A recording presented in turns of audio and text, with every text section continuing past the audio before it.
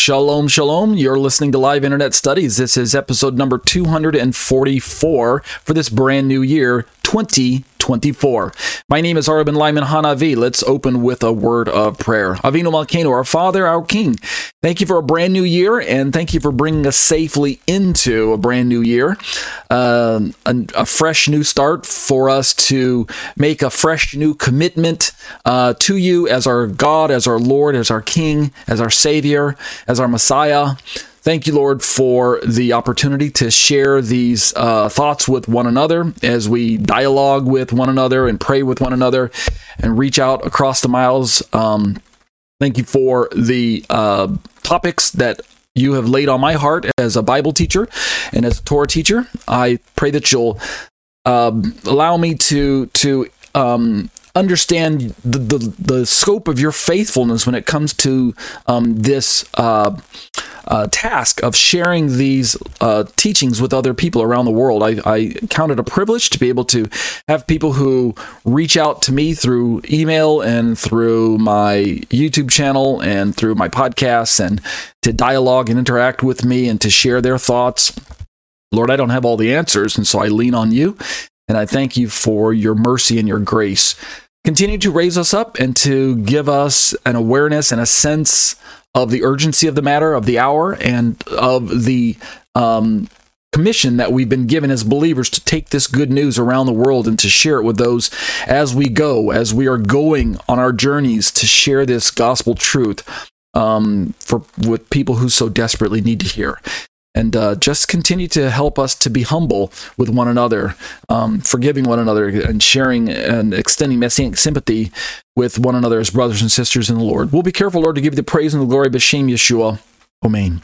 Thank you for joining me during these live internet studies. It's an hour and a half long study. My name is Arabin Lyman Hanavi. This is a brand new year, January 2024. Nice to have all of you who join me week after week, month after month, and now I can say year after year. We've crossed over into a brand new year, and I'm excited about the studies that we've been working on.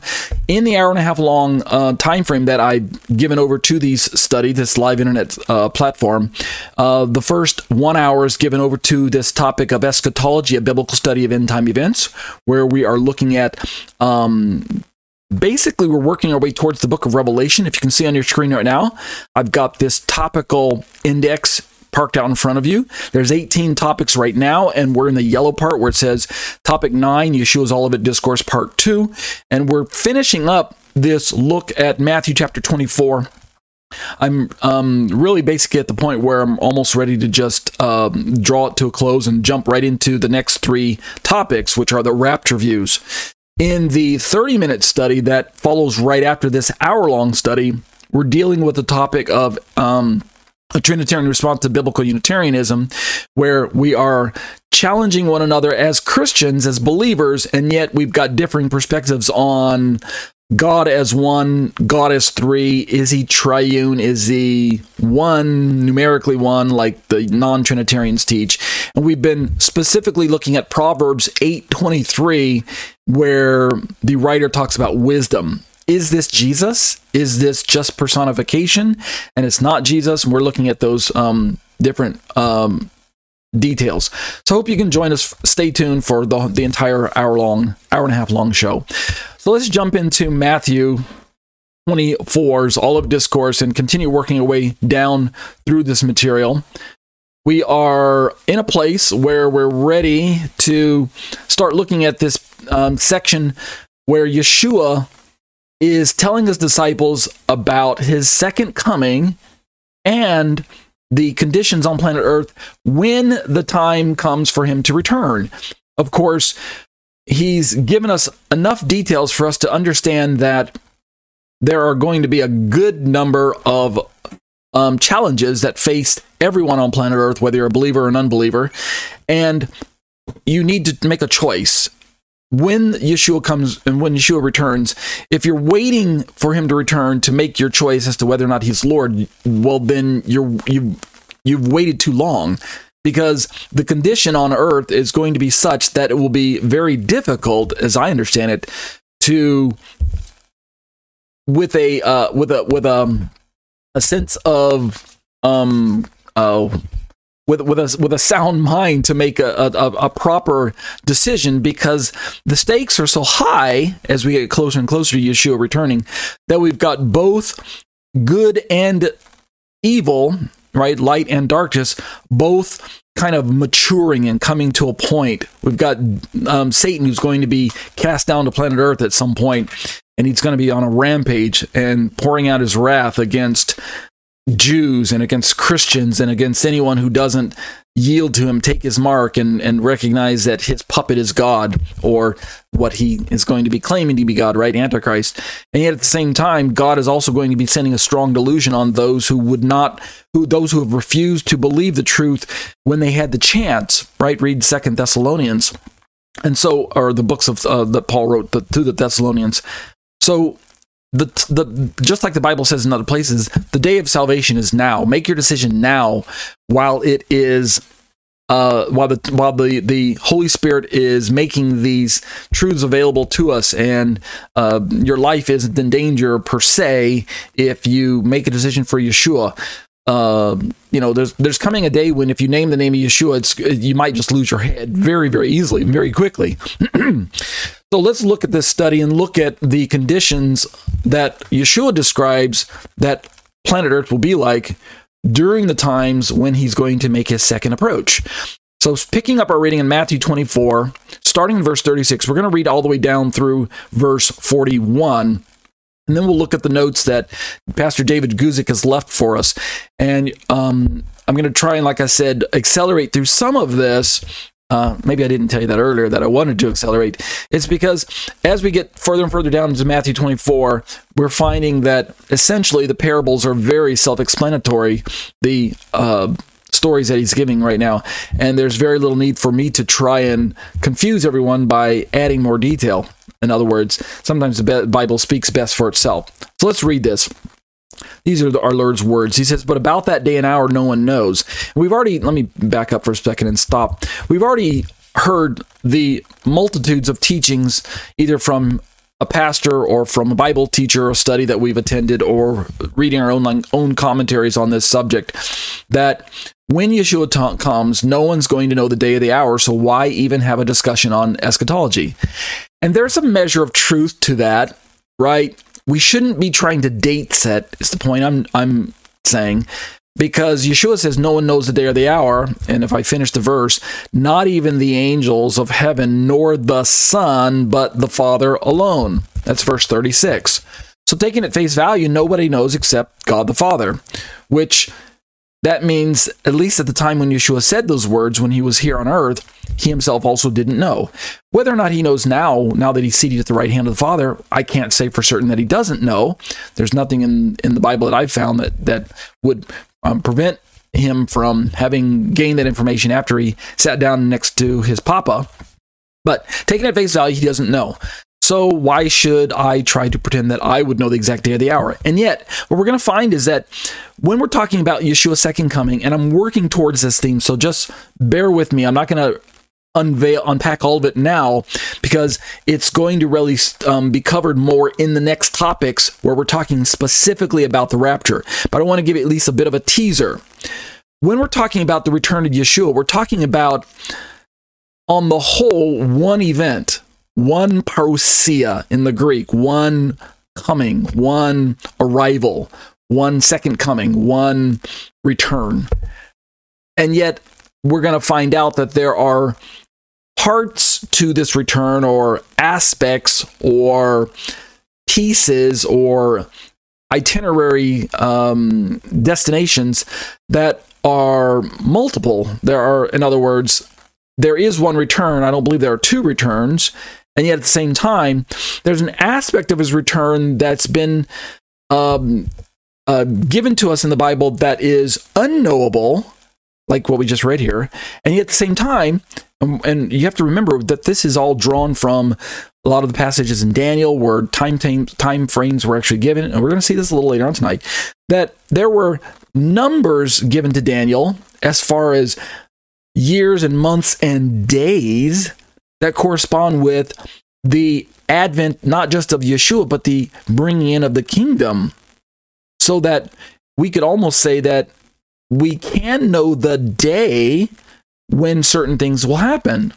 So, in fact, I'm of the opinion of the understanding that if we want to put our finger on the rapture, then yes, we can't know the day or the hour. But if we're talking about when Yeshua returns to defeat Antichrist and set up his kingdom, if we understand Daniel correctly, then yes, we can know the day. I don't know if we can know the hour, but we can definitely know the day, because days are actually given. So, and it's not just in Daniel that they're given. We find when Yeshua finally gives this revelation to John in the book of Revelation, he repeats the same time frames. And we'll talk about this. Like I said, I'm just tipping my hand a little bit towards you right now so you can see. When I say tip my hand, I'm using like blackjack terminology, right? So let's keep reading what Yeshua has to say here, and also understand that Yeshua is dividing all of humanity into two parts when he begins to give these words to his disciples. And this is going to give the foundation for Paul's writing in the book of Thessalonians, as well as we've got Peter, who's going to also echo the same words of our master, where he uses, both of them, Paul and Peter, use these terminology of the thief in the night analogy, where Yeshua's return is likened to a thief in the night to planet Earth. And yet Yeshua is going to tell us that there are two people groups that are going to witness his return. There are the believers and the unbelievers. And depending on which people group you fall into, the thief in the night analogy has an application for you. So on the one hand, who is it that he's addressing when he says no one can know the day or the hour? Is it all of humanity? In some sense, yes. But as we begin to read what he describes with Noah, and we go back and read Noah, right? Genesis chapter 6, chapter 7, and chapter 8, then you're going to find that in that story, as things progress closer and closer to the flood waters actually beginning, with the rain starting and the ark being shut and such, God actually gives Noah a lot of detail, even to the point where he tells him the day when the waters are going to commence. So, am I saying that we should know the day when the rapture happens? No, I'm not saying we should know the day when the rapture happens. But there are aspects about his second coming where we've got rapture on one bookend and second coming where he establishes his kingdom on the other end, and we'll see this later on as well, where, according to Daniel and according to Revelation, we actually should know the day. And so let's work towards that for a second, okay? In case you guys are confused, and David Guzik picks up on this too, you'll see that here in a moment. So I'm trying to pique your curiosity. All right, you guys, you ready? Here we go. So Yeshua says no one's going to know the day or the hour, not the Son, not the angels, but only the Father. And then in verse 37 he says, says, for the coming of the Son of Man will be just like, and now he's going to give us some analogies about how planet Earth is, what the condition of humanity is going to be like.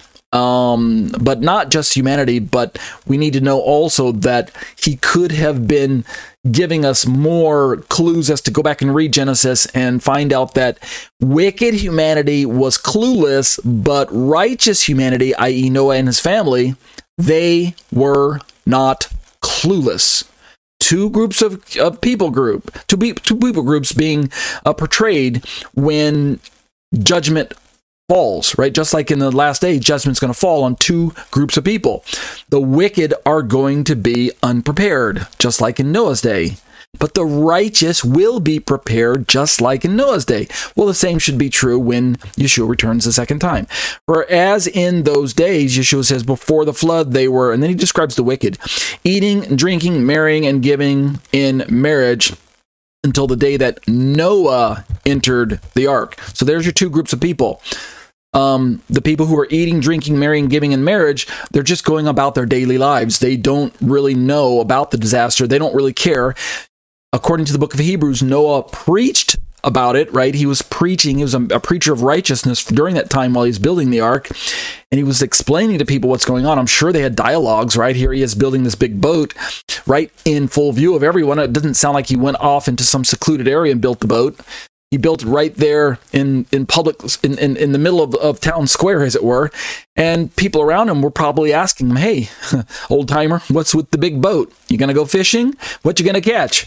Right? And he probably explained to them, even though he didn't have all the details until a little later on. But I'm sure he warned them of the impending doom, and they just laughed. They scoffed. They mocked him. Yeah, right. Rain. What is that? What is rain, right? I'm of the understanding that there wasn't rain on the earth during that day. The earth was watered by a mist that came up from the ground. So, he warned them. And so that's the people who just said, nah, we're just going to go about our daily lives. We're just going to do everything according to normal, according to the way we understand life. Look out for number one and just take care of business as usual. But Noah was the righteous one whom God forewarned, and he was the one that entered the ark. I'm sure there was room for other people. I mean, there were enough room for the animals, but there should have been room for other people if they would have believed, but they didn't. So those are two groups of people. Yeshua continues and says, and they did not understand, speaking of the wicked humanity, they didn't understand until the flood came and took them all away. And we're going to play with this phrase, took them away, because later on, Yeshua is going to talk about that there will be two in the field, and one will be taken, and one will be left. And then there'll be two at the mill. One will be taken, and one will be left. And if we were to borrow the Luke's account, I think it's Luke, might be Mark, we'll look at here in a moment. He also talks about two men being in one bed and one taken and one left. And the idea is that there are a good number of Bible teachers who point to the idea that the taken here refers to the unbelievers and the ones being left refers to the believers. And then there are people on the other side of the camp that say that the taken refers to the believers and the ones being left refers to the wicked. And I'll tell you which view I take here a little later on. So Yeshua continues to say, so will the coming of the Son of Man be.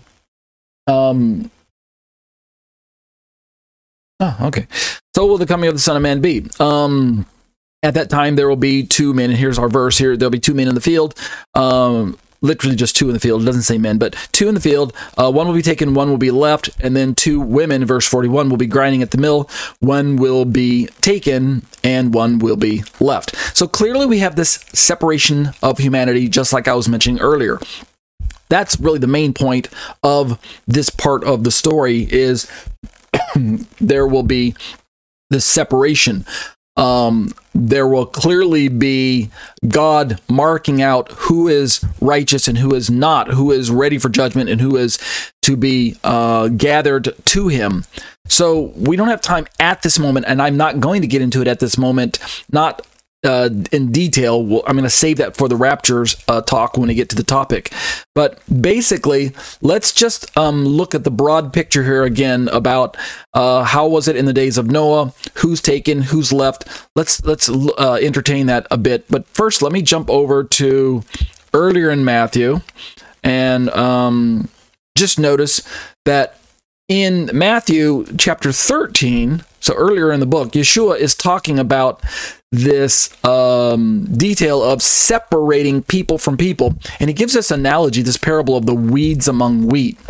And so starting at verse 24 of Matthew 13, I'll just read down through some of this really quick. Jesus presented another parable to them, saying, the kingdom of heaven is like a man who sowed good seed in his field. But while men were sleeping, the enemy came and sowed weeds among the wheat and left. So now we've got wheat and tares.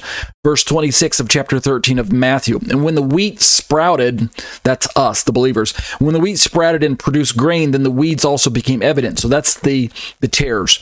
And the slaves of the landowner came and said to him, Sir, did you not sow good seeds in your field? How then does it have weeds? Verse 28, Yeshua says, and he said to them, an enemy has done this. Of course, this is Satan. And he's going to give the parable explanation a little later on. I'm just reading the parable now. That's why I'm reading through it fairly quickly. Verse 28, and he said to them, an enemy has done this. The slaves said to him, do you want us to then go and gather them up? So this is a kind of rapture picture that's being described for us. Verse 29, but he said, no, while you're gathering up the weeds, you may uproot the wheat with them. Verse 30, allow both of them to grow together until the harvest, which is the end time rapture. And at the time of the harvest, I will say to the reapers, which we're going to find out are the angels, first gather up the weeds and bind them in bundles, then to burn them, but gather the wheat into my barn. Now, I'm just saying this as an overview right now, but notice that he tells the reapers, which are the angels, to first gather the weeds sequentially, and then gather the wheat into my barn. So in this parable, the bad ones are taken out of the way first, and the good is left behind to so that it can be gathered into the barn. That's the sequence. It's just right in front of us, very plain. First, gather up the weeds and bind them, but gather the wheat into my barn second. So if we were to take that chronology, then we would see that the wicked are taken for judgment, and the righteous are left to be protected and gathered and put into the barn. That's the sequence. And just to be sure, when we get down to verse 36 and following, Yeshua gives the parable. Then he left the crowds and went to the house, and his disciples came to him and said, "Explain to us the parable of the weeds of the field." Verse 37, he said, "The one who sows the good seed is the Son of Man, and the field is the world, and as for the good seed, these are the sons of the kingdom, and the weeds are the sons of the evil one." It's really nice when Yeshua just gives us the details without any ambiguity, without any equivocation. I just love it. I wish he would have done this in other places, but he doesn't. So here's what we have.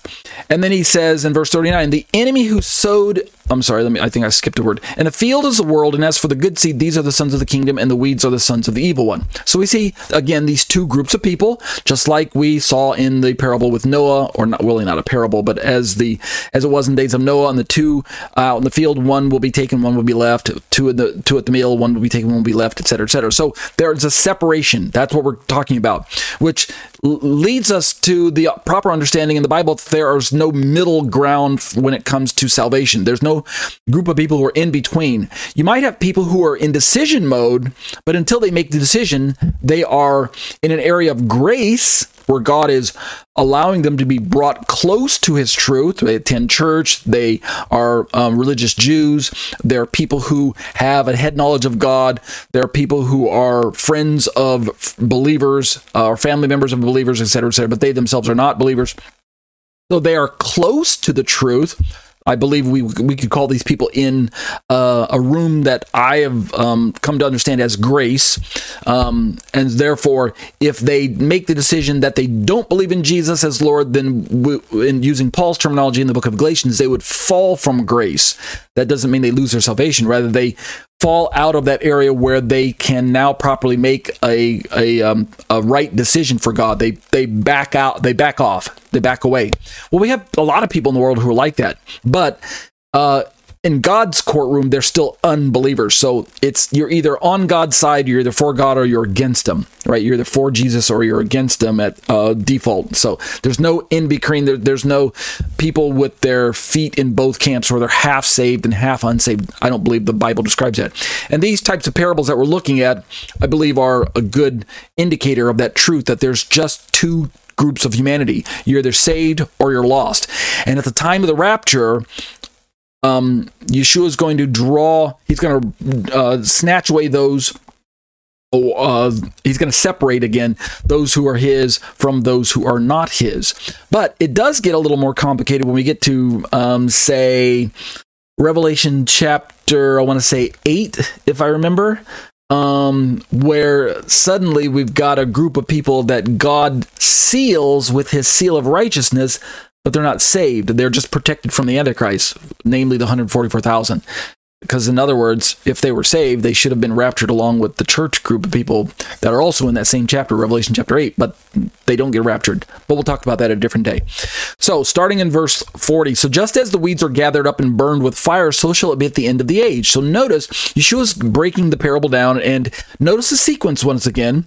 Verse 41, the Son of Man will send forth his angels, right there, the reapers, and they will gather out of his kingdom. Notice the sequence. They will gather out of his kingdom all stumbling blocks and those who commit lawlessness. Verse 42, and they will throw them into the furnace of fire. In that place there will be reaping and gnashing of teeth. Right? That's verse 41 and 42. That's the wicked being taken first. And then notice in verse 43, he turns on and says, then the righteous will shine forth like the sun in the kingdom of their Father. The one who has ears, let him hear. So in this part of the parable, the ones who are taken sequentially first are the wicked, the tares, They're taken in judgment, and then the righteous are left behind to enjoy or inherit the kingdom prepared for them by our righteous Father. Yeshua himself also told his disciples, behold, I go and prepare a place for you, and if I go, then I'll return and gather you unto myself, that where I am, there ye may be also. So we know the famous passage in John. So notice that the righteous kingdom is prepared for those who genuinely name the name of Yeshua and believe in God as their God. But it's first that the wicked are kind of taken out of the way. They're removed out of the picture. So that's one perspective. But then as we begin to keep looking at more of these details in Mark, again, we're working our way towards the little commentary that David Guzik prepared for us. Let's look at Mark 13, starting in verse 28. Now learn the parable from the fig tree. As soon as its branches becomes tender and sprouts its leaves, you know that summer is near. So you too, when you see these things happening, recognize that he is near, right at the door. Again, he's giving us the general sense of that when the time comes for Yeshua to return, that the urgency of the matter will be felt by those of us who are watching and waiting. In fact, he commissions us, so you too, when you see these things happening, recognize that he's right at the door. When he's speaking to believers, he's telling us, look, don't be in the dark, don't be clueless, but watch and wait for my return. Indeed, watch for the signs, right? That was the opening salvo of questions from the disciples very early on in the book of Matthew, chapter 24. When will be the sign of your coming and of the end of the age, right? Oh Lord, tell us, when will these things happen? And he could have just told them right up front, guess what? No one knows the day or the hour. You're not even going to have a clue. There won't be any signs. My return will be imminent.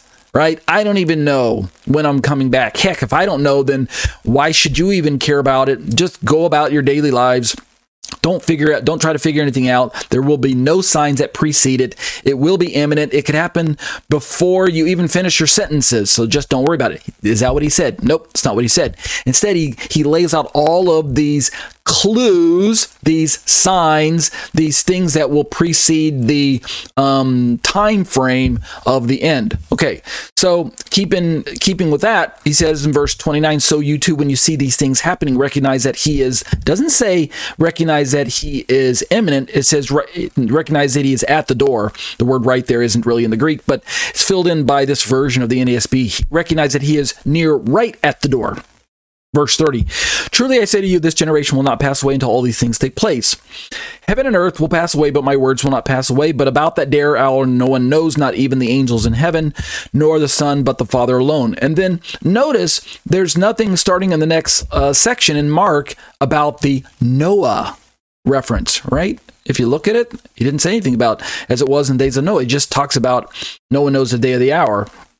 But then he does go talk about the whole thief in the night kind of analogy. Someone, I'm sorry, not the thief in the night part, but the master returning to his house. And in another passage, he talks about the I think it's Matthew later on, where he talks about the one who breaks in. But notice starting in verse 30, watch out, stay alert, for you do not know when the appointed time is. It is like a man away on a journey who, upon leaving his house and putting his slaves in charge, assigning to each one his task, also commanded the doorkeeper to stay alert. So therefore, Yeshua says, stay alert, for you do not know when the master of the house is coming, whether in the evening or at midnight or when the rooster crows or in the morning. So that he does not come suddenly and find you asleep. What I say to you, I say to all, stay alert. So the general sense is that Yeshua is addressing two groups of people: his believers, his followers, his disciples, and by inclusion now us, as we're reading these words. And there are the general humanity who's not going to be reading these words, and yet Yeshua is describing them that they are going to be completely clueless. So even though the world at large does not know and cannot know what is going on because they have rejected the truth, they've rejected God, they rejected the Messiah, they're not reading these words of our Master here, they don't care. On the one hand, we have those people. On the other hand, we have believers who fall into the camp of you can be sharp, you can be alert, you can be ready and watchful and waiting, or you can be slacking off. You're still part of the group who's counted among the Lord's followers, but you too can risk the danger of letting the cares of the world catch, what do we say? Garner all your attention and steal away your devotion to God, etc., things like that. So he is warning believers to stay alert. So we still have that aspect. But now let's jump into Luke real quick, and then we'll turn over to David Guzik's commentary and work our way through some of that. Starting in Luke 17, all at verse 22, and he said to the disciples, "The days will come when you will long to see one of the days of the Son of Man, and you will not see it." Verse 23, "And they will say to you, 'Look there,' or 'Look here,' do not leave and do not run after them." So I'm backing up a bit to catch the context. Now we got to start in verse 24, and notice he's going to start talking about his coming, his second return, which if it was imminent, he wouldn't really give us any signs. In other words, the signs would be worthless if it was truly 100% imminent. But there are just too many details given, not just by Yeshua, but other places in the Bible that, and I'm not going to deal with this now, I'll deal with it when I get to rapture in the next three topics 8, 9, and 10. But, I'm sorry, let me look at my schedule here. Topic 10, 11, and 12. But there are just too many details all throughout the New Testament, and even in Daniel, that give us the impression that imminency is not really what Yeshua was teaching, at least not up to a point. At some point in time, when all of the signs have been given, and all of the other portents and what do we call them? Harbingers. Harbinger? I always get that word pronounced wrong. It's one of the two. When all of these warning signs have run their course, and Antichrist has been revealed, and the tribulation has started up, etc., etc. At some point in time, yes, his return will be imminent, as will be the day of the Lord. But up until that point, no, I don't believe he's teaching imminency, but I do believe he's teaching expectancy and urgency. So that's the view that I'm going to go with.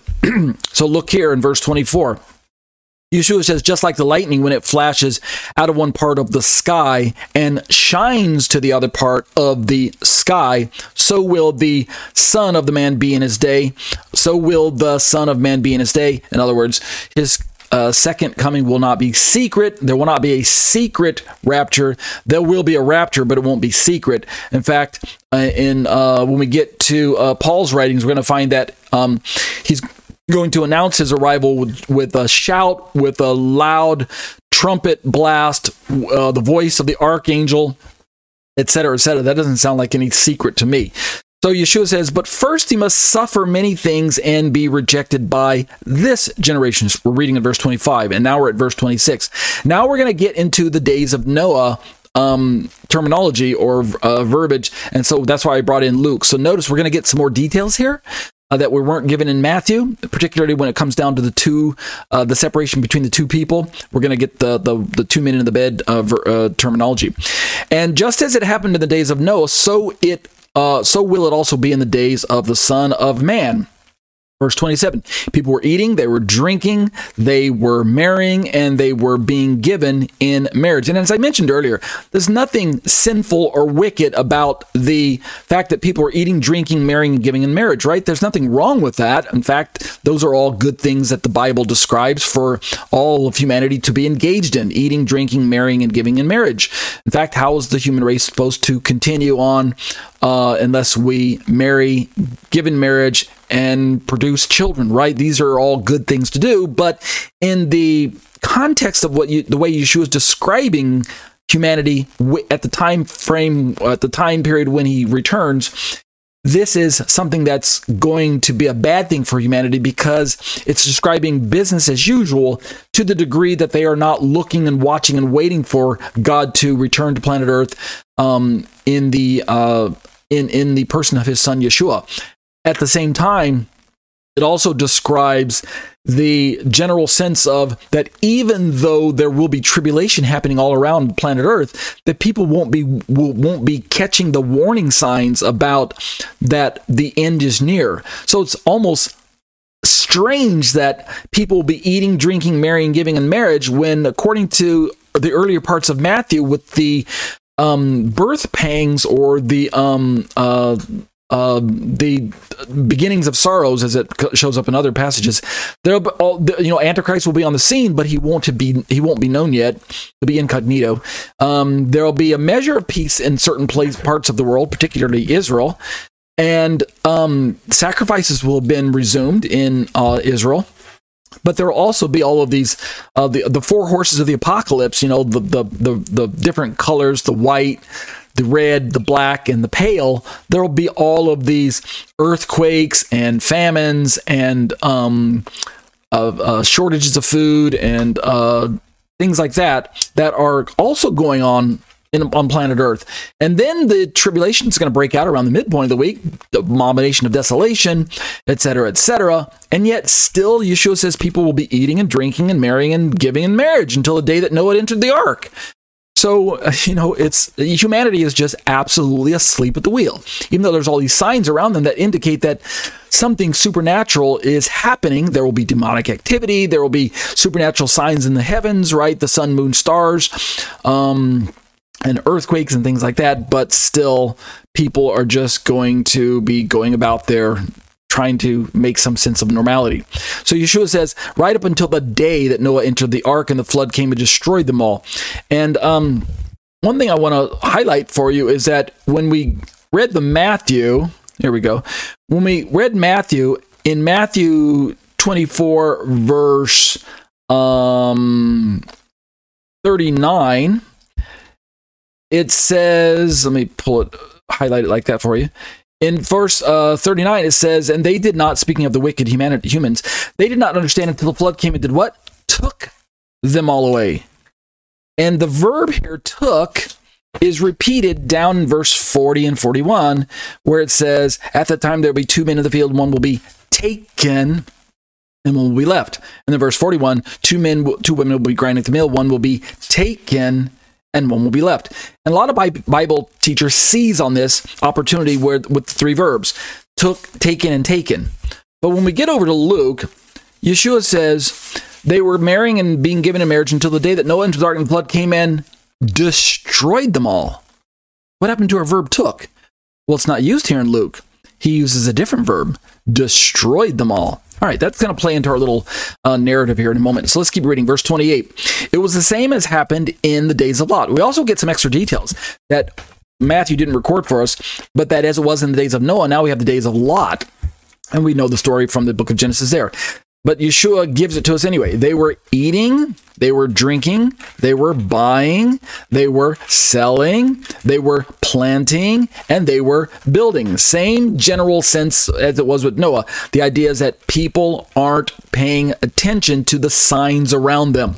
Verse 29, but on the day that Lot left Sodom, notice Yeshua twice now has emphasized this idea that on the day that destruction befalls humanity, that same day, righteous people are separated away from the wicked people, or there's a separation between the two. The day that Noah entered the ark, he actually even says that. But then here in Luke, he says, on the day that Lot left. And then we're going to see a little bit later, he just says, he's even going to emphasize it more. He's going to say, on the same day. So he says, in verse 29, on the day that Lot left Sodom, it rained fire and brimstone from heaven and destroyed them all. And then verse 30 says, it will be just the same on the day that the Son of Man is revealed. On that day, let's keep reading. We're in verse 31 now of Luke chapter 17. On that day, the one who will be on the housetop with his goods in the house must not go down to take them out. And likewise, the one in the field must not turn back. Remember Lot's wife. Why? Because she did turn back. And what happened? If you remember the story, she turned back, she turned around, and she looked at Sodom and Gomorrah as it was being destroyed, and she turned into a pillar of salt, or a pillar of, like a rock pillar, a stone pillar. In other words, she died. So remember Lot's wife. Yeah, don't pull a Lot's wife. Yeshua continues, verse 32, whoever strives to save his life will lose it, and whoever loses his life will keep it. That's cryptic, right? But we don't have time to deal with that right now. Verse 34, I tell you on that night, there will be two in one bed. Now we have the two in one bed analogy. One will be taken and the other will be left. Now we're back to our taken and left analogy. Our taken and left language, and he uses the verb taken, just like he had in Matthew. And according to Tim LaHaye and the other author of that book, the Left Behind series, the ones who are taken are the believers, and the ones who are left behind are the unbelievers. That's according to that book series. And there are a lot of pastors who disagree with that based on what we just read earlier in Mark, where the ones who are taken are the ones who are being judged in wickedness. The tares were taken and gathered first, and the ones who are left behind are the righteous. Okay, so which one is right? Who's right about that? Let's keep reading. Verse 35. There will be two women grinding at the same place, right at the mill in Matthew. One will be taken and the other will be left. Who is taken? Who's left? Is the wicked one taken in judgment and the one that's left behind is the righteous one? Or is it the opposite? Is the righteous one taken to be with Jesus in rapture and the one left, the one that's left behind to face the judgment that befalls all the rest of wicked humanity? We'll find out here in a moment which view that I take. Starting at verse 36, two men will be in the field. One will be taken and the other will be left. And then verse 37, and responding, they said to him, where, Lord? And notice they ask a question that in Matthew's rendering showed up a lot earlier in the narrative. But in this version from Luke, this question shows up near the very end of his analogy about the taken and the left. So they said to him, where, Lord? And he said to them, the disciples, where the body is, there also the vultures will be gathered. And I've heard, well, I don't want to get ahead of myself. So those are some of the details that we're going to begin now to unpack and begin looking at using David Guzik's commentary that I have in front of us. And we're at about 22 minutes left in the study, so we've got plenty of time to back up now, work our way through this. So I'm going to read a lot of this commentary without trying to stop and explain a lot of it, since most of it's self-explanatory. So this is found, by the way, at www.enduringword.com, all one word, Enduring Word. I put a little link to Pastor David Guzik's commentary in the descriptions of the YouTube videos that you're watching for this particular series, in case you want to follow along on your own. Pastor David Guzik, I'll flash a little picture on the screen in post-production of what he looks like and the name of the website as well. But Pastor David Guzik is a Trinitarian believer. As far as I understand, when it comes to tribulational perspectives, he's a pre-trib rapture believer, meaning he believes that the tribulation is 7 years long, like classic dispensationalists. He believes that the church will be raptured prior to the 7-year tribulation. That's why he's labeled as pre-trib, so pre-trib rapture, which I myself do not hold to that perspective. If I were to bring up a... there we go. If I were to bring up a chart that shows you real quick what kind of perspective. Oh, did I have it? Did I not open the right one? I don't see it here, but this one shows the 70th week of Daniel and the rapture showing right in the middle, just prior to the tribulation. But I'm not holding that. I'm a let's see, is this a pre-wrath chart? This is kind of a bit of a pre-wrath chart, but it's not the chart that I was looking for. But nevertheless, pre-wrath places the rapture sometime after the midpoint of the 70th week of Daniel. So sometime after the midpoint, about halfway through the second half. So we'll deal with that a little bit later. But so I hold to a pre-wrath, that the rapture will take place after the tribulation, but prior to the wrath of God being poured out. Meaning I make a distinction between the wrath of Satan, aka the tribulation, and the wrath of God, aka the day of the Lord. But we'll deal with that later in the next topic. So Pastor David Guzik is going to talk now about these verses that we just read, and I'm going to read down through most of this section without stopping so that we can get it onto the recording and into the video. And most of it is self-explanatory, and I've done a lot of explaining on my own. Sorry about that. So, starting in verse 36, Jesus says that the day and the hour of his return is unknowable by men and even unknowable by angels. And then we have the quote, "But of that day and hour no one knows, not even the angels of heaven, but my Father only." So now notice what Pastor Guzik begins to point out for us. Of that day and hour no one knows. Here Jesus refers back to the original question of Matthew 24:3, what will be the sign of your coming? His answer is somewhat unexpected, saying, of that day and hour no one knows. And then the next section. To give this idea the strongest emphasis, Jesus claimed that this knowledge was reserved for his Father only. If Jesus himself, at least during his earthly ministry, did not know this day and hour, it emphasizes the foolishness of any later person making certain predictions regarding the prophetic timetable. And then notice this part. No one knows. Based on what he told us about the abomination of desolation, we might have expected that the exact day and hour could be known. After all, notice this very carefully, what I'm about to show you. After all, Daniel set the day of Jesus' return as being exactly 1,290 days after the abomination of desolation in Daniel 12:11. Right? So let me pull up that chart again that you were seeing earlier. So this is the 7-year period known as Daniel's 70th week, the last 7-year slice of history, as it represents man's final rebellion against God and his final push to try and throw off God's rule. We've got the covenant being made with Antichrist and Israel at the beginning of this time period. I'm looking at the far left of the chart here that you have in front of you, where it says covenant with an arrow pointing down to a Star of David. That's the beginning of the 7-year time slice that many Bible teachers call the tribulation, but I myself do not call the tribulation. So notice on the bookends, we've got the 7-year covenant on the far left, and on the far right, we've got the kingdom in yellow. That's the millennial kingdom being brought into the picture at the end of this particular age, the Olam Hazeh. But between those two bookends, we've got, if you look down at the bottom part of the chart in the green, we've got 3.5 years, which is 1,260 days.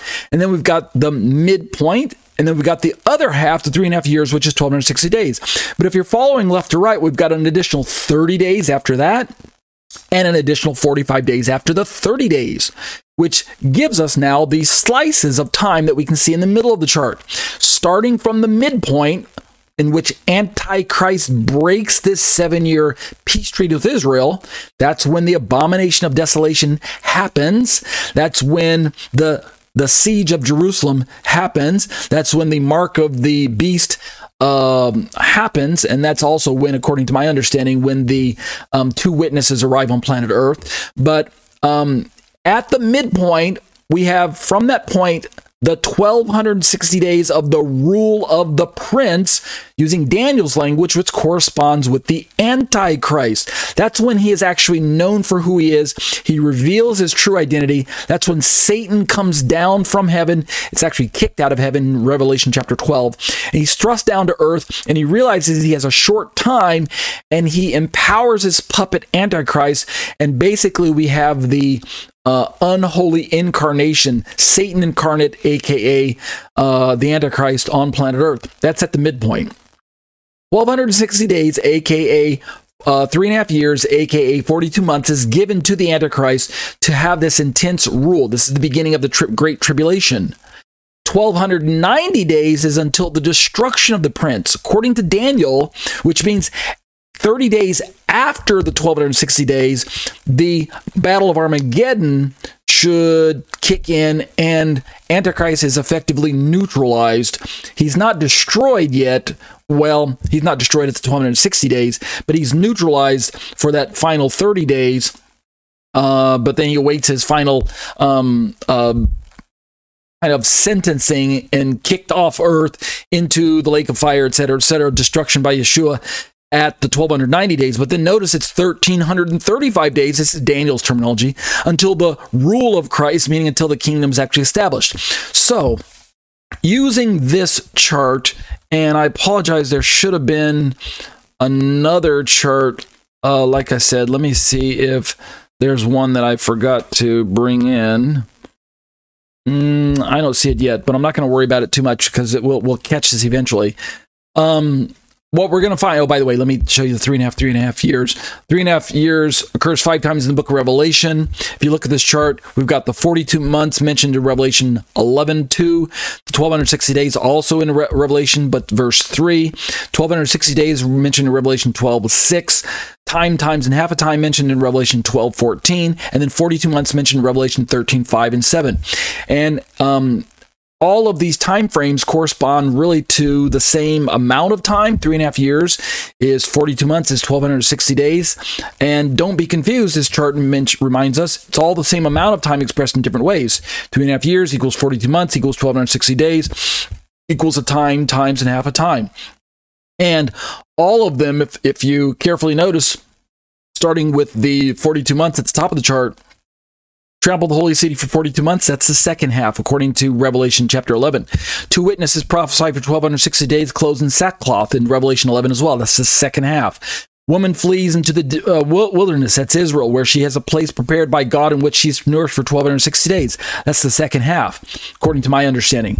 Revelation 12:14, times and half a time. The woman's given the 2 wings of the great eagle so that she might fly from the serpent into the wilderness to the place where she is nourished for times and half a time. That's the second half of the week. And then the last one, the beast exercises his authority for 42 months, allowed to make war on the saints and to conquer them, which is language borrowed all the way from Daniel, starting in chapter 2 and then picking up in chapter 7, then finally carried over into chapter 9, 10, 11, and 12 of Daniel. This is describing the Antichrist's career. Again, second half of the week.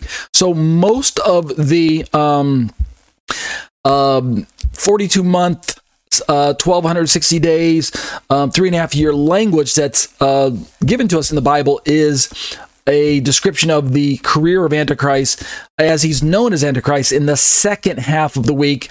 In other words, for the first half of the week, he won't be known as Antichrist, and he might not even know that he is Antichrist. He might just think he's just some famous world ruler who has this immense amount of power, but he might not be. I don't think he'll be Satan incarnate, because Satan doesn't come down to earth until the midpoint of the week. So what does that have to do with this one taken and the other left, and the days of Noah, and terminology and things like that? Okay, well, David Guzik talks about how that no one knows, based on what Yeshua told his disciples, no one knows the time of his return. And yet, according to Daniel, the exact day of Jesus' return is set as being 1,290 days after the abomination of desolation. So let's go back to that chart again. The abomination of desolation takes place at the midpoint of the week. Broken at the midpoint, right there, that little orange arrow pointing right down in the middle of our chart. 1,290 days is from the midpoint all the way reading left to right to the end of the 30 days unto the destruction of the prince. In other words, that's when the Antichrist will meet his end. And this means that according to the book of Revelation, he meets his end because Yeshua returns to planet Earth, touches his feet down, splits the Mount of Olives in half, and deals with the Antichrist in this campaign later on, known as the Battle of Armageddon, sometime around then. So I don't know if the splitting the Mount of Olives in half takes place exactly at that point in time, so I probably shouldn't have mentioned that. But we definitely have the Battle of Armageddon taking place right here near the end at the 1,290 days time slot. Right, the 3.5 years plus 30 days. This is according to Daniel. So if this is the case, then how could Yeshua say that no one knows the day or the hour? At the very least, he can only say no one knows the hour, because Daniel was given the day. Right? The day of what? The day of Yeshua's return to planet Earth to deal with Antichrist, to destroy Antichrist's kingdom, to nullify it so that he can usher in his own kingdom 45 days after destroying the Antichrist beast kingdom, which is that beast kingdom which will be in operation at that particular time. So going back to Pastor David Guzik's notes here, that's why, and we read this earlier, I think, that's why Guzik says, in this there is a dilemma. how can the day of Yeshua's coming, Jesus coming, both be completely unknown and at the same time be known to the day according to Daniel 12? Now, he's only saying this is a dilemma. He doesn't actually believe there's a dilemma. He's just giving you a little bit of teaser. Let's keep reading a little bit down through. We've got about 10 minutes left, and I want to get through as much of this as possible. Verse 37 and 30 through 39, Jesus says that his coming will be when the world is as was in the days of Noah. So how can we solve the dilemma? Well, actually, there is a solution that David Guzik's going to offer that I don't completely agree with the verbiage, but I agree with the events that are described, just not the verbiage that's applied to the events. You'll see what I mean here in a moment. And then Guzik quotes the classic "as it was in the days of Noah" passage again, which I'm not going to read again since we already read. Let's just jump right back down into his commentary. So he says, as the days of Noah were, Jesus explained what he meant by the days of Noah. It means that life centered around the normal things: eating, drinking, marrying, giving, and marriage. In other words, life will be business as usual, reprobate perhaps, but as usual. Notice again that eating, drinking, and marrying, giving, and marriage aren't wrong things, and God isn't necessarily judging humanity for doing those things. Rather, he's judging humanity because ultimately at this stage of the game, humanity has rejected the gospel, which at this point in time has gone forth around the world. Also at this point in time, the witnesses will be on the scene, also preaching the good news. There will, which could be Elijah and Moses. We're not sure. Moses and Elijah. If we're talking about midpoint and later, there also will be the general sense that mankind has been given this choice of take the mark or resist. Take the mark and trust in the Antichrist, or don't take the mark and trust in God, one or the other. And so humanity is making their choice. You remember in Romans chapter 1, Paul also describes wicked humanity as God giving them over to a reprobate mind because they reject the truth, and therefore they are lovers of evil, and the imaginations of heart are always evil. That's borrowing language from the Genesis account with the flood of Noah. But Paul just explains the same kind of state of humanity in Romans chapter 1. So go back and read that there. Eating and drinking, Guzik says, marrying and giving in marriage. Bruce notes that some charge these with sinister meaning. Eating hinting at gluttony because often used of beast, though also in the sense of eating of men, right? Marrying and giving in marriage, euphemistically pointing at sexual licenses on both sides. Yet he comes to the conclusion, quote, the idea rather seems to be that all things went on as usual, as if nothing were going to happen. I'm reading through some of this rather quickly because we've read some of it before and I'm just rehashing now. We should also remember that the days of Noah were also marked by violence and demonic oppression. Yeah, quite scary. Let's keep reading. And did not know until the flood came and took them all away. Those in the days of Noah were warned, and judgment eventually came. To those who had ignored the warnings, it came suddenly and unexpectedly. And then here we go. Again, Guzik reminds us, quoting Carson, that the coming of the Son of Man takes place at an unknown time can only be true if in fact life seems to be going on pretty much as usual, just as in the days before the flood. And the point I'm trying to highlight is that when we're talking about people who are not waiting for our Lord to return, then using Paul's language that was already picked up by Yeshua, that's also going to be picked up by Peter in his letter. The fact that Yeshua comes as a thief in the night is mostly true for those who are not even aware that there is going to be a second coming for them to be watching for. There are no signs that they are going to be interested in. And yet there will be signs here on planet Earth, but they're just going to be ignoring them, going on with life as usual. So for them, the thief will come as the Lord will come as a thief in the night. The day of the Lord will come upon them as a thief in the night. The destruction of the day of the Lord comes as a thief in the night. But Paul says that we are not children of the darkness. We are not children of the night, that day should overtake us as a thief in the night. We're going to read Thessalonians when we get to the rapture topics later on. I'm just kind of giving you some sneak previews.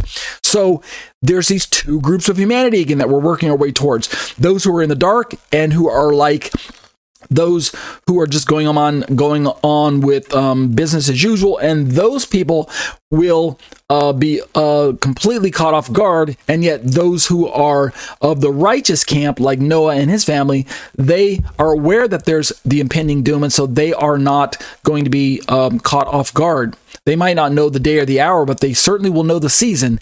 And that's kind of where Yeshua is going with the whole analogies of the fig tree, and that, that summer's near, and all these types of things. And so we have that quote again from Guzik that I mentioned earlier. In this, there's a dilemma. How can Jesus come to a business as usual world, and a world expecting the worst calamities ever seen on earth? Business as usual, right? And yet all hell will be breaking loose, especially with the tribulation raging on. Now let's keep reading. Like I said, I'm trying to work through part of this rather quickly because we've already read it before. Well, we've read some of this.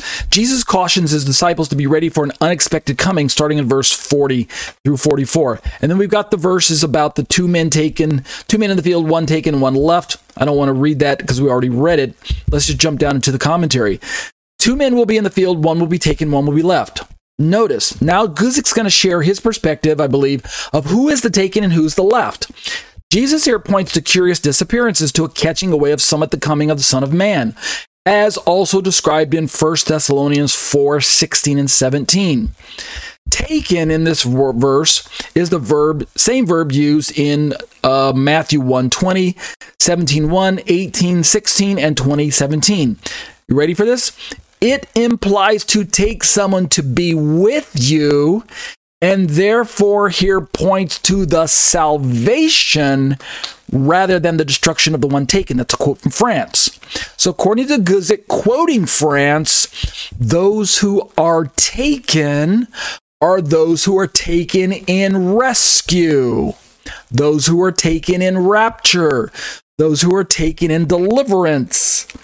And the ones who are left behind are those who are left in judgment. That's the view that France is offering, and that's the view I believe Guzik is also offering here. Let's keep reading. I don't want to tip my hand all the way just yet. Guzik continues, watch therefore, for you do not know what hour your Lord is coming. Since the day and hour of his coming are unknowable, Jesus' followers must be on constant guard for his coming. Here again is the second coming dilemma, right? Look at these bullet points. Bullet point number 1 of 3. Is it at an unexpected hour, or is it positively predicted? Look at that chart one more time. Is the second coming during the rapture, sometime earlier than the outside of the 7-year period, pre-tribulation, i.e., if this whole 7 years is the tribulation? Does he come at the far extreme left of the screen, sometime before the covenant with Antichrist is signed? Therefore, it's completely unexpected and unknown.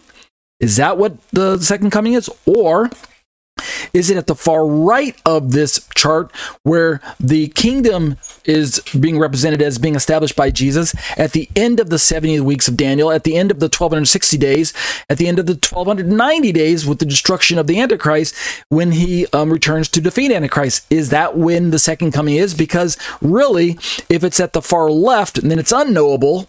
But if it's at the far right, then it's knowable down to the day. Are you seeing the dilemma there? Is it at an expected hour, or is it positively predicted? Bullet point number 2 of 3. Is it business as usual or worldwide cataclysm? Right? Remember, at this time, there will be all kinds of wars and rumors of wars and famines and plagues and disasters and earthquakes. And the tribulation will be raging on either for 3.5 years or 7 years, depending on which definition of tribulation you take. Antichrist will be on the scene. There'll be the mark of the beast. There'll be demonic activity. And yet, there's business as usual. Or is it worldwide cataclysm, right? Notice the contrasts that are going on that Guzik is highlighting for us. And the bullet point number 3 of 3 is the coming of Yeshua signaled with meeting him in the air, according to 1 Thessalonians 4:16 and 17. Or is he coming with the saints, according to Zechariah 14:15? And what we're going to find, and I'm now to the point where I may as well just start revealing some of the answers to the seeming ambiguity or dilemma that Guzik was describing. Barclay, this is a quote from Guzik quoting Barclay. Barclay describes one aspect of the difficulty here. Quote, it is in two sections, speaking of the coming of Yeshua, it's in two sections, and they seem to contradict each other. The first verses of 32 to 35 of Matthew seem to indicate that as a man can tell by the signs of nature when summer is on the way, so he can tell by the signs of the world when the second coming is on the way.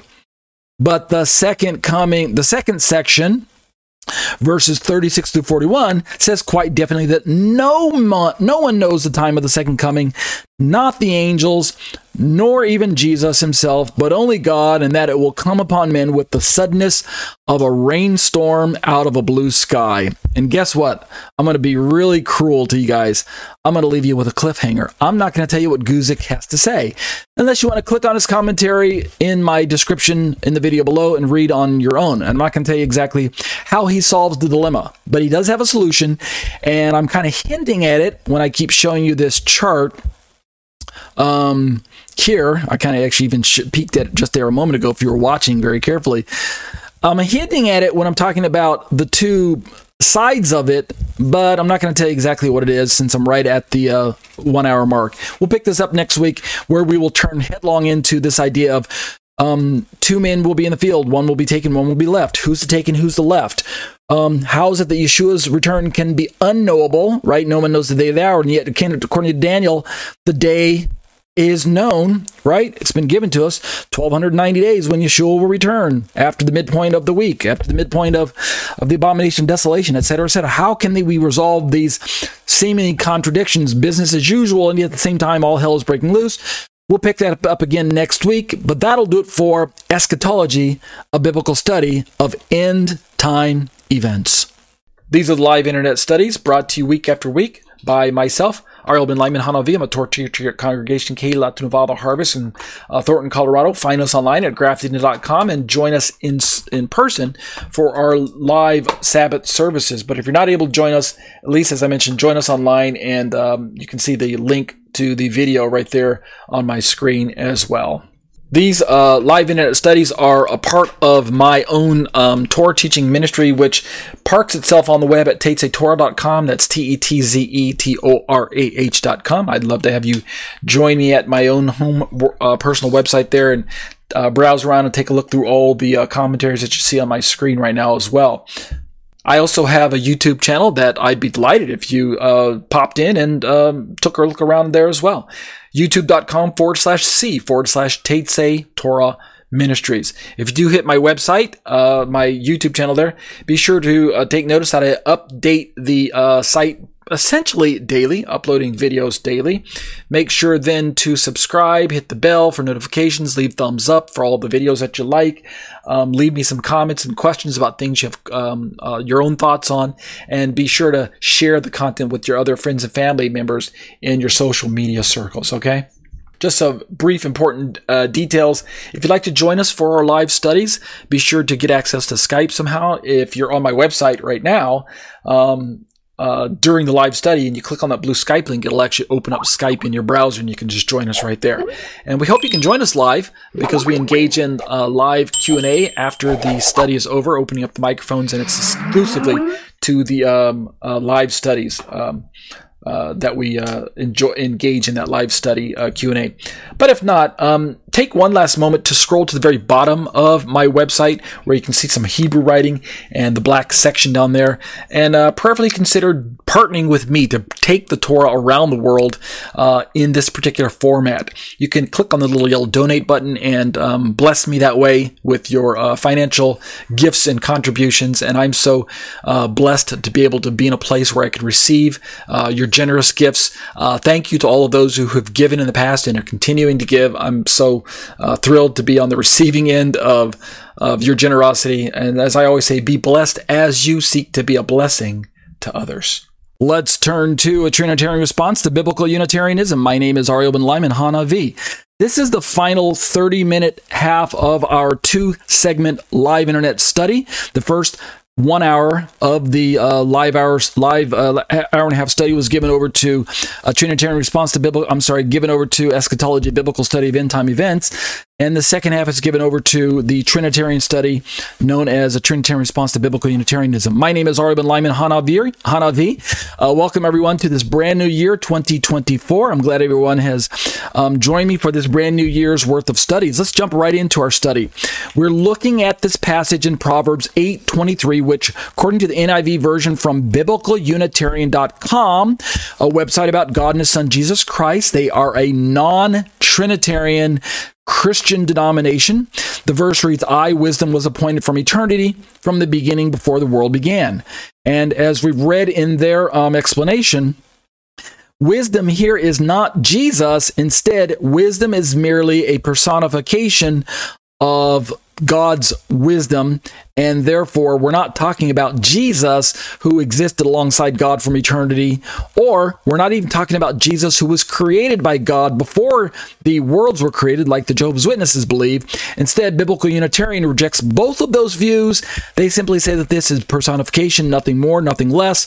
It's a common type of genre among Jews where one aspect of God or quality of God is personified in the Bible, and so this is nothing different. So that's their perspective. You can read about their perspective in from their website at biblicalunitarian.com. Let's look at the verse one more time before we jump into it for my study. Backing up to verse 22, the Lord possessed me at the beginning of His way before His works of old. This is Lady Wisdom speaking to us. We say lady because wisdom in the Hebrew Bible, the Hebrew word is chokhmah, looks like chokmah, chokmah in the English transliteration, but it's chokhmah, and the grammar of this word is it's feminine. It's a feminine word. So that's why wisdom is referred to as a woman in these particular passages. She's even called sister in the previous chapter 7. Verse 22 has God, or has the psalmist, the proverbist. I'm making up a word there, I believe. I don't think that's a real word, but we've heard of Proverbs. We've heard of Proverbs and Psalms, and we've heard of the psalmist, so why not the proverbist, right? Adonai Kanani Reshit Darko Kedem Mif alive me'at. The Lord possessed me. And this word kanani is the English word possessed. And so we're examining some of the Hebrew behind this particular passage from 22, 23, 24, and 25. 23 says, from everlasting I was established from the beginning, from the earliest times of the earth. And the everlasting part, me'olam nisachti, from everlasting I was established. Merosh, from the beginning, mi kadmei aretz, I was from the earliest times of the earth. So the establishing verb being used here is kind of parallel to the possessed word earlier up in verse 22. And then in 24 and 25, he uses a word here that he uses twice, where there were no depths, I was brought forth. And the Hebrew over here would be cholalti. Be'ein tehomot cholalti. Before the depths were, I was brought forth.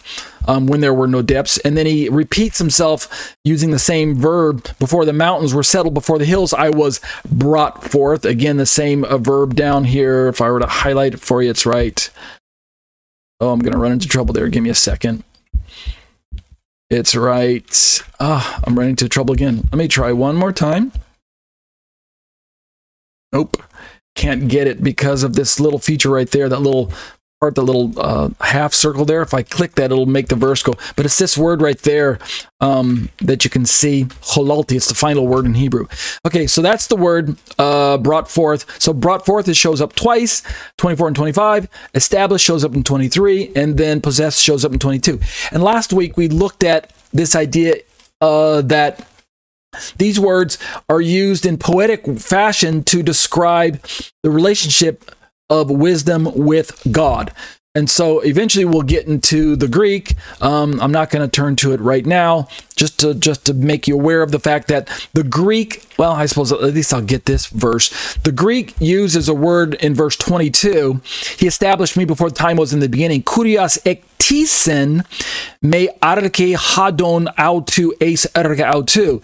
This Greek word right here on your screen, ektisen. We're going to find out that this word, if I were to click on it, is this word rooted in the verb katizo, which can mean to found or build a city, to found or establish, to create, make, or fabricate, to bring into being, to perpetrate. And so this word is used in the Greek Bible, in the Septuagint, as well as in the New Testament. Here we're going to see it absolutely can be used to indicate create, as in creation. So he established me before the time was in the beginning, but some versions read he created me before time was in the beginning. It's in fact the Jehovah's Witnesses who pick up on this aspect of creation and say, here it is. Without a doubt, this is Jesus being created by God. And if we turn to this word in the Apostolic Scriptures, using a different tool you can see on your screen, this is blueletterbible.com. This same word shows up in Mark 13:19. We read this verse in our previous study about the eschatology. For in those days shall be affliction such as was not from the beginning of the creation which God created. Strong's number 2936 is that word katizo. God created until this time, neither shall be. What did God create in Mark 13:19? The world. Look at Romans 1:25, who changed the truth of God into a lie and worshipped and served the creature more than the creator. Strong's 2936, who is blessed forever and ever. It's a form of the word katizo. The creator is God, and the creation is the thing he created, and the created is the action that he used. Look at the next one, 1 Corinthians 11:9. Neither was the man created for the woman, but the woman for the man. We have again a form of the word katizo used twice here. Strong's number 2936.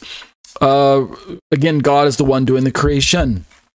Ephesians 2:10, for we are his workmanship created, Strong's 2936, in Christ Jesus unto good works, which God hath before ordained that we should walk in them. Again, God created us in Christ. Ephesians 2:15. There we go. Having abolished in his flesh the enemy, even the law of commandments contained in ordinances, for to make in himself of twain one new man, so making peace. A form of the word katizo again, and here it's just rendered made or make. Let's keep going real quick through some of these. Ephesians 3:9. And to make all men, notice the word make there isn't the form of the word, to make all men see what is the fellowship of the mystery, which from the beginning of the world hath been hidden God, who, what? Created all things by Jesus Christ, a form of our word that we're picking on right here. Ephesians 4:24, and that ye put on the new man, which after God is created in righteousness and true holiness. How many more of these do I want to read? We're almost done. There we go. This one, for by him were all things created. Our word is used twice in Colossians 1:16. Speaking of in heaven and earth, invisible and invisible, whether it be thrones or dominions and principalities or powers, all things were created by him and for him. Who's it speaking of in Colossians? Paul is talking about Jesus. Jesus is the one that was by him and for him and through him, right? Created by him and for him. All things were created. Through him is in the John passages. So Jesus is given creative recognition here by Paul, and the word created is the form of the word that we're picking on, katizo, which, by the way, if Jesus created all things, then how could he be created? How could, if Jesus created all things, then how could Jesus have created himself? If all things were created by Jesus, and yet he is a created thing, how could he himself have created all things, right? It messes with your head there because it can't be.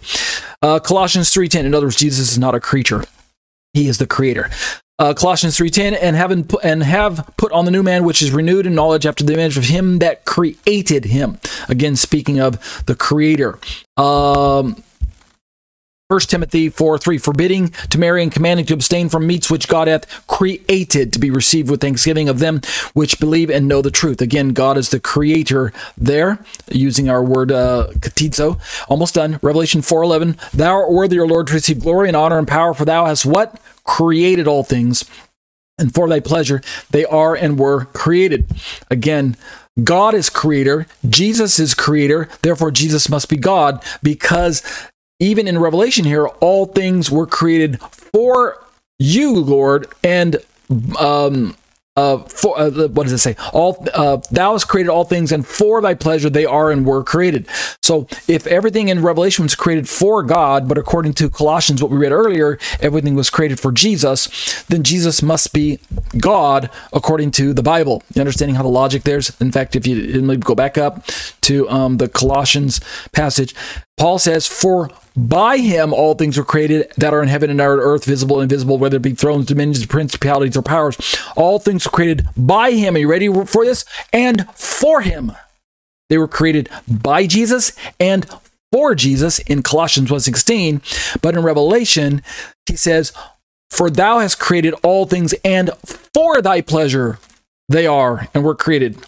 So, Jesus must be God. And then the last one in Revelation 10:6, and swear by him that liveth forever and ever, who did what? Created heaven and the things that are therein, and the earth and all the things that are therein, and the sea and all the things which are therein, that there should be no time longer. So this is just to show you that this verb, katizo, Strong's number 2936, can be rendered create. And yet when we go back to Proverbs 8:22 in the English, he established me, but it's read as created me in some versions. In fact, let me click on verse 22 and show you some of the different versions.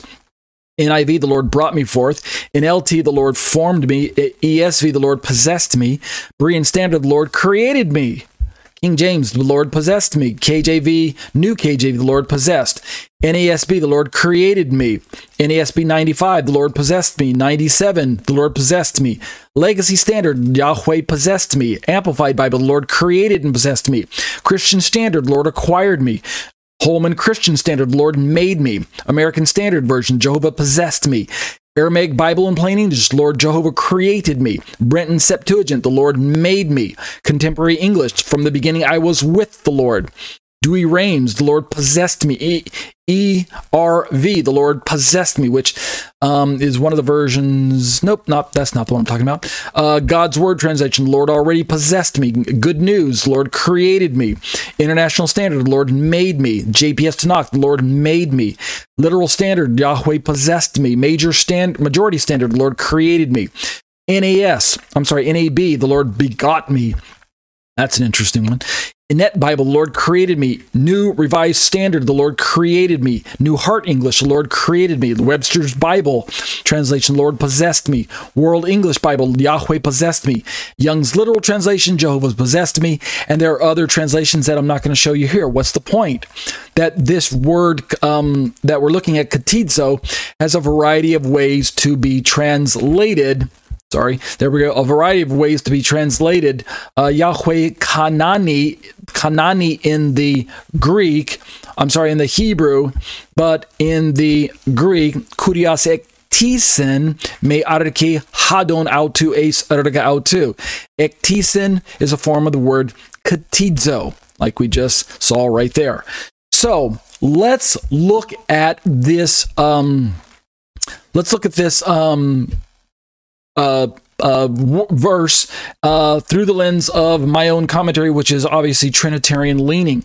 Remember, Jehovah's Witnesses say that God created Jesus, and then Jesus was used to create the rest of the creation. But they put themselves into a dilemma, because as we're working our way through the logic of this passage in the book of Proverbs, let me park out right there. No, we'll park out right there and zoom it out so you can see that part.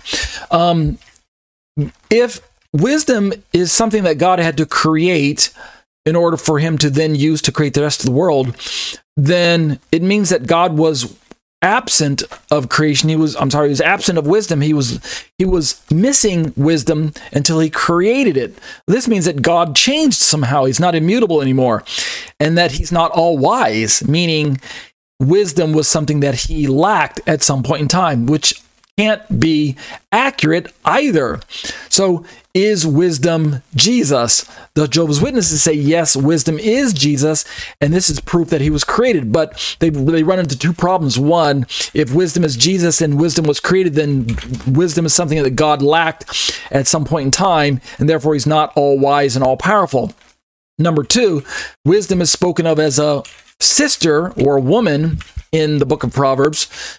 And if Jesus is a woman, then we've got another big problem. So if we look at this chart here, it's a screen grab from a YouTube video I was watching earlier this week from a Trinitarian author.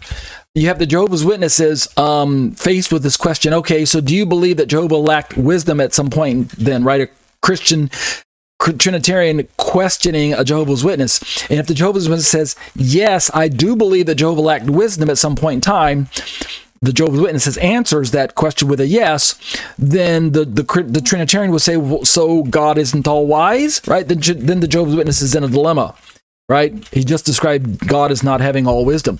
Well, then if the Jehovah's Witness says, no, I don't believe that Jehovah lacked wisdom at some point in time, then so Jesus is eternal, right? So if Jesus is the wisdom spoken about in this passage, then if God didn't create him, meaning God had wisdom from all eternity, then Jesus is eternal, right? So the Jehovah's Witness is in a pickle either way, whether they say yes or no to the question that's posed here. And then we might take it a step further, according to this YouTuber. He says, so the personification in Proverbs 8, 22, 23, and 30 is Jesus, right? According to the biblical Unitarians, and according to Jehovah's Witnesses, and according to some Trinitarians, personification is what's going on. But if you look at the whole slew of verses, which we don't have time to look at right now, but someday we will, but all of these other verses in the Bible doesn't make the Holy Spirit a person as well. That's kind of the challenge put forth by this Trinitarian YouTuber. As you can see his face there. Maybe I'll put a link to this in the descriptions of the video so you can go back and watch the video on your own. It's not very long. It's like, I think, 12 minutes long or whatever. Very short, to the point. It's really targeting Jehovah's Witnesses, but the same theology could be used against the biblical Unitarians that we're doing in my own study right now. It's that what the Bible does is it gives us this idea that wisdom is personified in the book of Proverbs, yes. And when we get to the Apostolic Scriptures, New Testament, wisdom is equated with Jesus, yes. But at the same time, we don't have to take it so far as to say that wisdom was created by God as if he lacked some attribute from the beginning that he had to create, right? That doesn't quite work with either theology. In other words, even the biblical Unitarians reject that model. In other words, they reject the Arian model that wisdom had to be created by God in that aspect.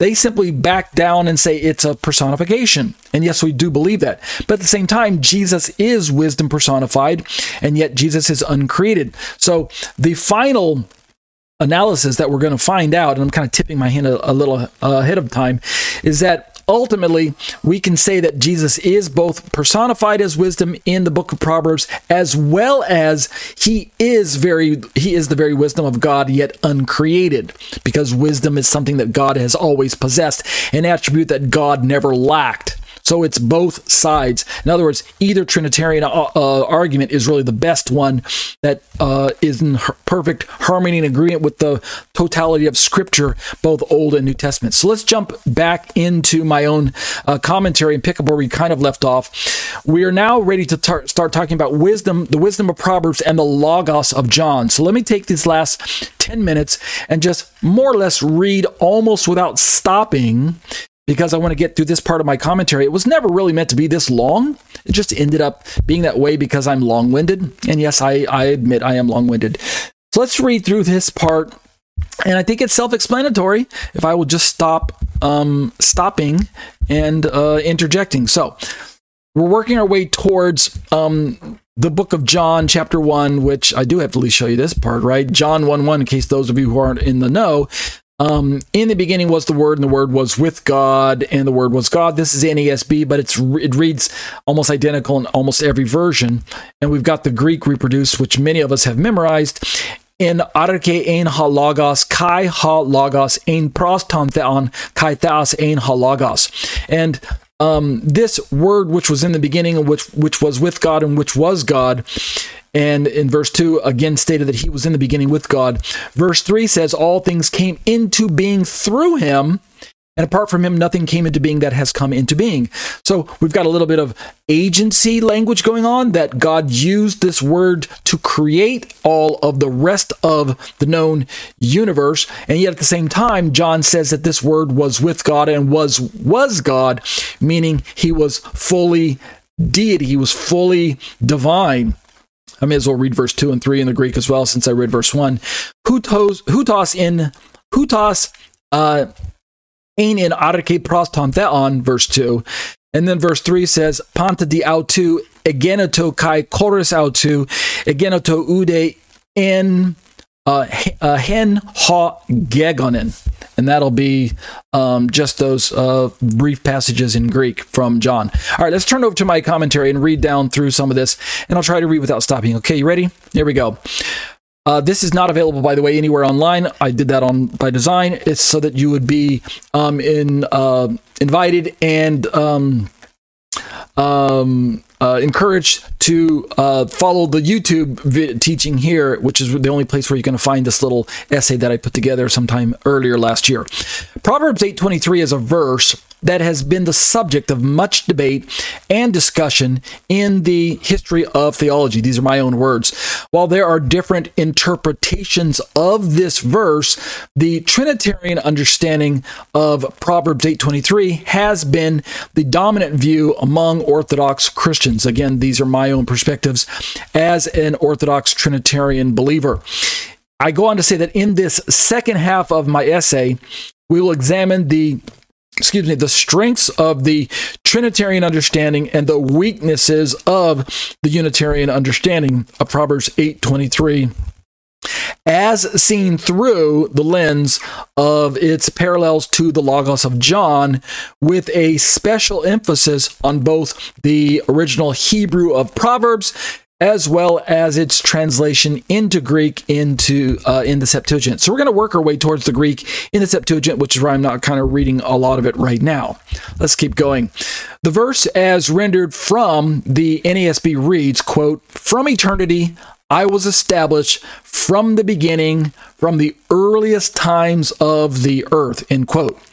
Now I go on to say that there's really no reason why the verse could not be translated somewhat woodenly as, quote, "From eternity I was poured out, from the beginning, from the earliest times of the earth." Notice I use the verb now, poured out. The REV Bible, which is a translation favored by www.biblicalunitarian.com, translates the verse as, "From antiquity I was woven together, from the start, from the earlier times of the earth." And then I go on to say that comparatively, this verse is translated as follows in the ESV, which we quoted from the Biblical Unitarian, I believe, maybe earlier. "I was set up from everlasting," or maybe it was NIV, right? "I was set up from everlasting, from the beginning, before the earth was." So we're looking at this verb, and we're basically trying to ascertain, along with verse 22, 23, 24, 25, some verbs are used. There's about 3 verbs in those 4 verses. What is the poetry being conveyed to us? Why is it that a variety of verbs are used, and which ones are the best ones for us to walk away with? Let's talk about some parallels with John's Logos, right? We're going to look at some of the Hebrew as well. Proverbs 8:23, when examined through a Trinitarian lens, offers intriguing parallels to the personhood of wisdom as depicted in the Gospel of John. These are my own notes again, particularly in John 1 through 18. And I already read the first few verses of John 1 for you. The original Hebrew rendering of Proverbs 8:23 states this, and I read this earlier, but I'll read it again. "Me'olam nisachti merosh mikadme aretz." Now, let's pick on this word nisachti, which is the word translated set up in the many of the English translations. All right, so these are my own words again. The Hebrew term nasachti, used in Proverbs 8:23, and most often rendered as formed, appointed, or established, installed, quite literally means poured out or set up. It's used metaphorically to describe the establishment of wisdom by God before the creation of the world.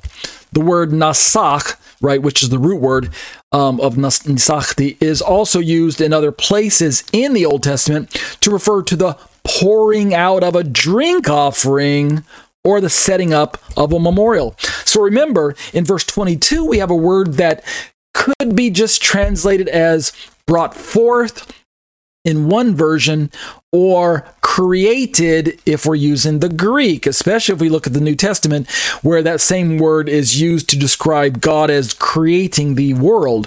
So we've got some strong ties to creation there, that verb, but at the same time, being brought forth is tied back to the Psalm passage I mentioned very earlier in my study, Psalm 2, verse 7, I believe, where God speaking about his firstborn, right?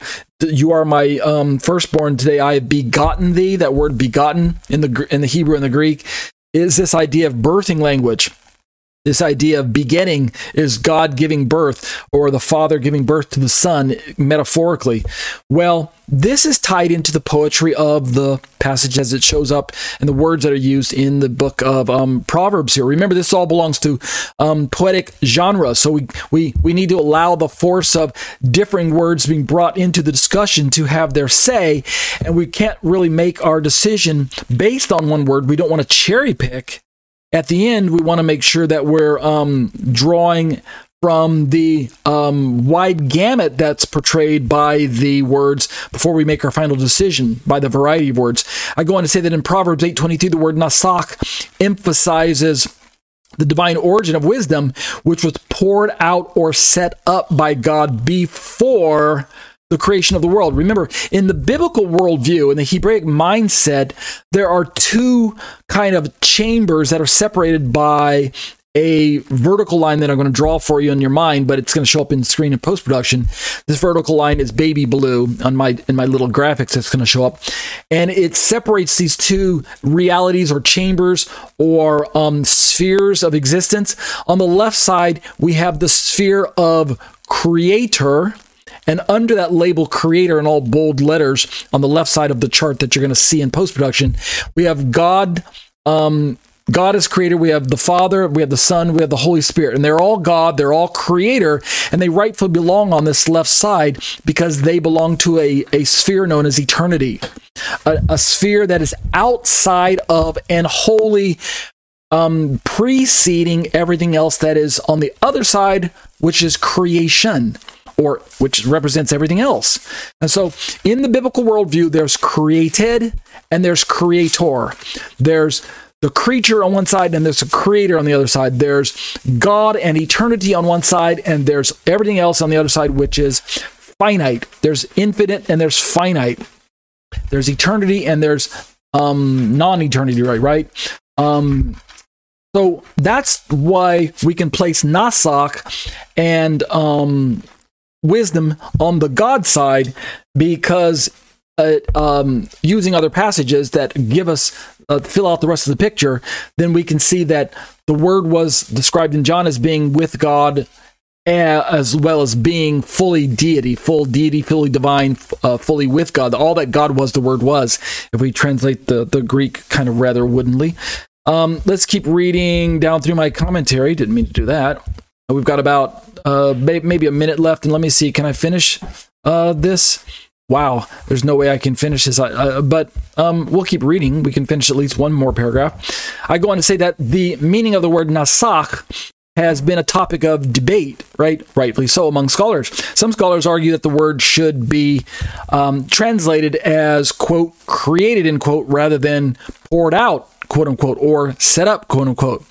And this interpretation emphasizes, when we're talking about created, it emphasizes the idea that wisdom was created by God before the creation of the world, right? We're talking about more along the lines of the Arian/Jehovah's Witnesses perspective about wisdom being something that God lacked, but he had to create, and yet they're in a dilemma, like we looked at earlier, because God cannot be all-wise and self-sufficient and immutable if he had to create a major aspect of his personhood, right? Wisdom, right? Other scholars, I go on to say, argue that the word should, so we're talking about nasach, should be translated as possessed, quote unquote, rather than poured out, quote unquote, or set up. This interpretation emphasizes the idea that wisdom is a possession of God rather than a separate entity. Okay, so we're looking at some of the nuances of this word that in the end we're talking about a poetic form of describing God creating the world using a tool or an agent that's described and called wisdom that in the end is feminine, right? A sister in the earlier passage, or a woman in this passage in question. Let me read at least one more here. I go on to say that despite the differences in interpretation, the word nasach emphasizes the divine origin of wisdom, which was established by God before the creation of the world. So what I do is, no matter if you're going to say it was something created by God, which I don't think is exactly the best way, or you're going to say poured out, because that has its roots in the drink offerings that we looked at earlier, right? That's a rendering of the word nasach, and it's just describing the action that is initiated when God uses this tool of wisdom to result in what we would now call the creation. Thus, nasach, in that aspect of being the tool that God uses to pour out creation, whether he created the tool prior to creation or whether the tool was already in his possession, which I vote for. I go for the fact that it's an eternal tool, an eternal aspect that God had, meaning God has always been all-wise. God has never lacked wisdom. I go with that aspect. In other words, if I had to take the side of the Socinian/Jehovah's Witnesses, the Arian/Jehovah's Witnesses, or the Socinian/Unitarian positions, I would go with the biblical Unitarians in this regard to say that wisdom was not created by God like the Jehovah's Witnesses would have to say. Wisdom is eternal. And that's the aspect or the nuance of this word that I'm going with. It emphasizes the eternal aspect because wisdom was there prior to the creation. And in the biblical worldview, creation is one category in and of itself. You can't have three categories where one category is eternal, that's God. A second category is creation, that's everything else. And yet there's this middle category, which is partly outside of creation, but partly outside of eternity, kind of stuck in the middle there. All right, although Yeshua is quite unique, and we could probably fit him in there if we wanted to say that he's fully God and fully man, truly God, truly man, quite unique in all of creation. When it comes to the incarnation, this emphasizes, I go on to say, the eternal and divine nature of wisdom, which existed when? Before the creation of the world. So I'm going to keep repeating that. The word nasach is consistent with the Trinitarian understanding of Proverbs 8:23, which, are you ready for it? Just one view, which views the wisdom of God mentioned in this verse as referring to the second person of the Trinity, which is the Son. So this is one perspective we're working our way towards. It's not the only Trinitarian perspective, but I go on to say, in closing in this part, and then we'll close the commentary down tonight, according to this view, the Son is begotten from eternity by the Father. Remember our Psalm 2 verse 7 passage. He's begotten from eternity by the Father and is therefore co-eternal and co-equal with the Father. He is not a created being. He is co-equal. He exists alongside the Father in eternity past, and yet as the Son, as the person of God, as the person of the Son, consubstantial with God, the same substance that God is made up of, if we want to call it that. Therefore, there's no reason to downgrade his status to that of creature like the Arian/Jehovah's Witnesses do, nor to downgrade his status as mere human like the biblical Unitarians/Socinians do. No, we elevate him to full God status, full divinity, like John does in John 1:1. John 1:1. In the beginning was the Word was with God, and the Word was God. And that'll do it for a Trinitarian response to biblical Unitarianism. Let's close in prayer. Abba, I bless your name. And what a awesome time that we live in as we are counting off and turning the calendar over to a brand new year, 2024. We're just one more year closer to the return of our Lord Yeshua. And Lord, I pray that you will give us the what's the word I'm looking for? The endurance to stay the course, to not give up, to stay strong, to stay committed to you until the finish, until you return to rescue us and to gather us to be with you. Thank you, Lord, that you are going to come and establish your kingdom of righteousness here on planet Earth. And then, like the Tanakh says of old, in that day your name will be, the Lord will be one, and your name will be one. Like we say in our prayers that we read in the synagogue, Bayom hahu yiyeh Adonai echad ushmo echad. The Lord will be one. His name will be one. He will be one. There will no more be this divided questions of are there more than one God? Is God more than one? That will be solved, Lord, because you will be here in bodily form to explain to us all these questions of Trinity, and your kingdom will be here, and we'll be able to worship you in righteousness and truth. So thank you, Lord, that time is soon approaching. Help us to continue to look for the blessed hope, your blessed return. Continue to raise us up and to give us a voice of witness to those in the world who do not yet know you. Give us holy boldness as we witness, preparing the way. Help us to look for divine what we might call calling cards, doors opening so that we can give the gospel and share our testimony with those around us. Continue to carry us along and raise us up, and we'll be careful to give you the praise and the glory. B'Shem Yeshua. Amen.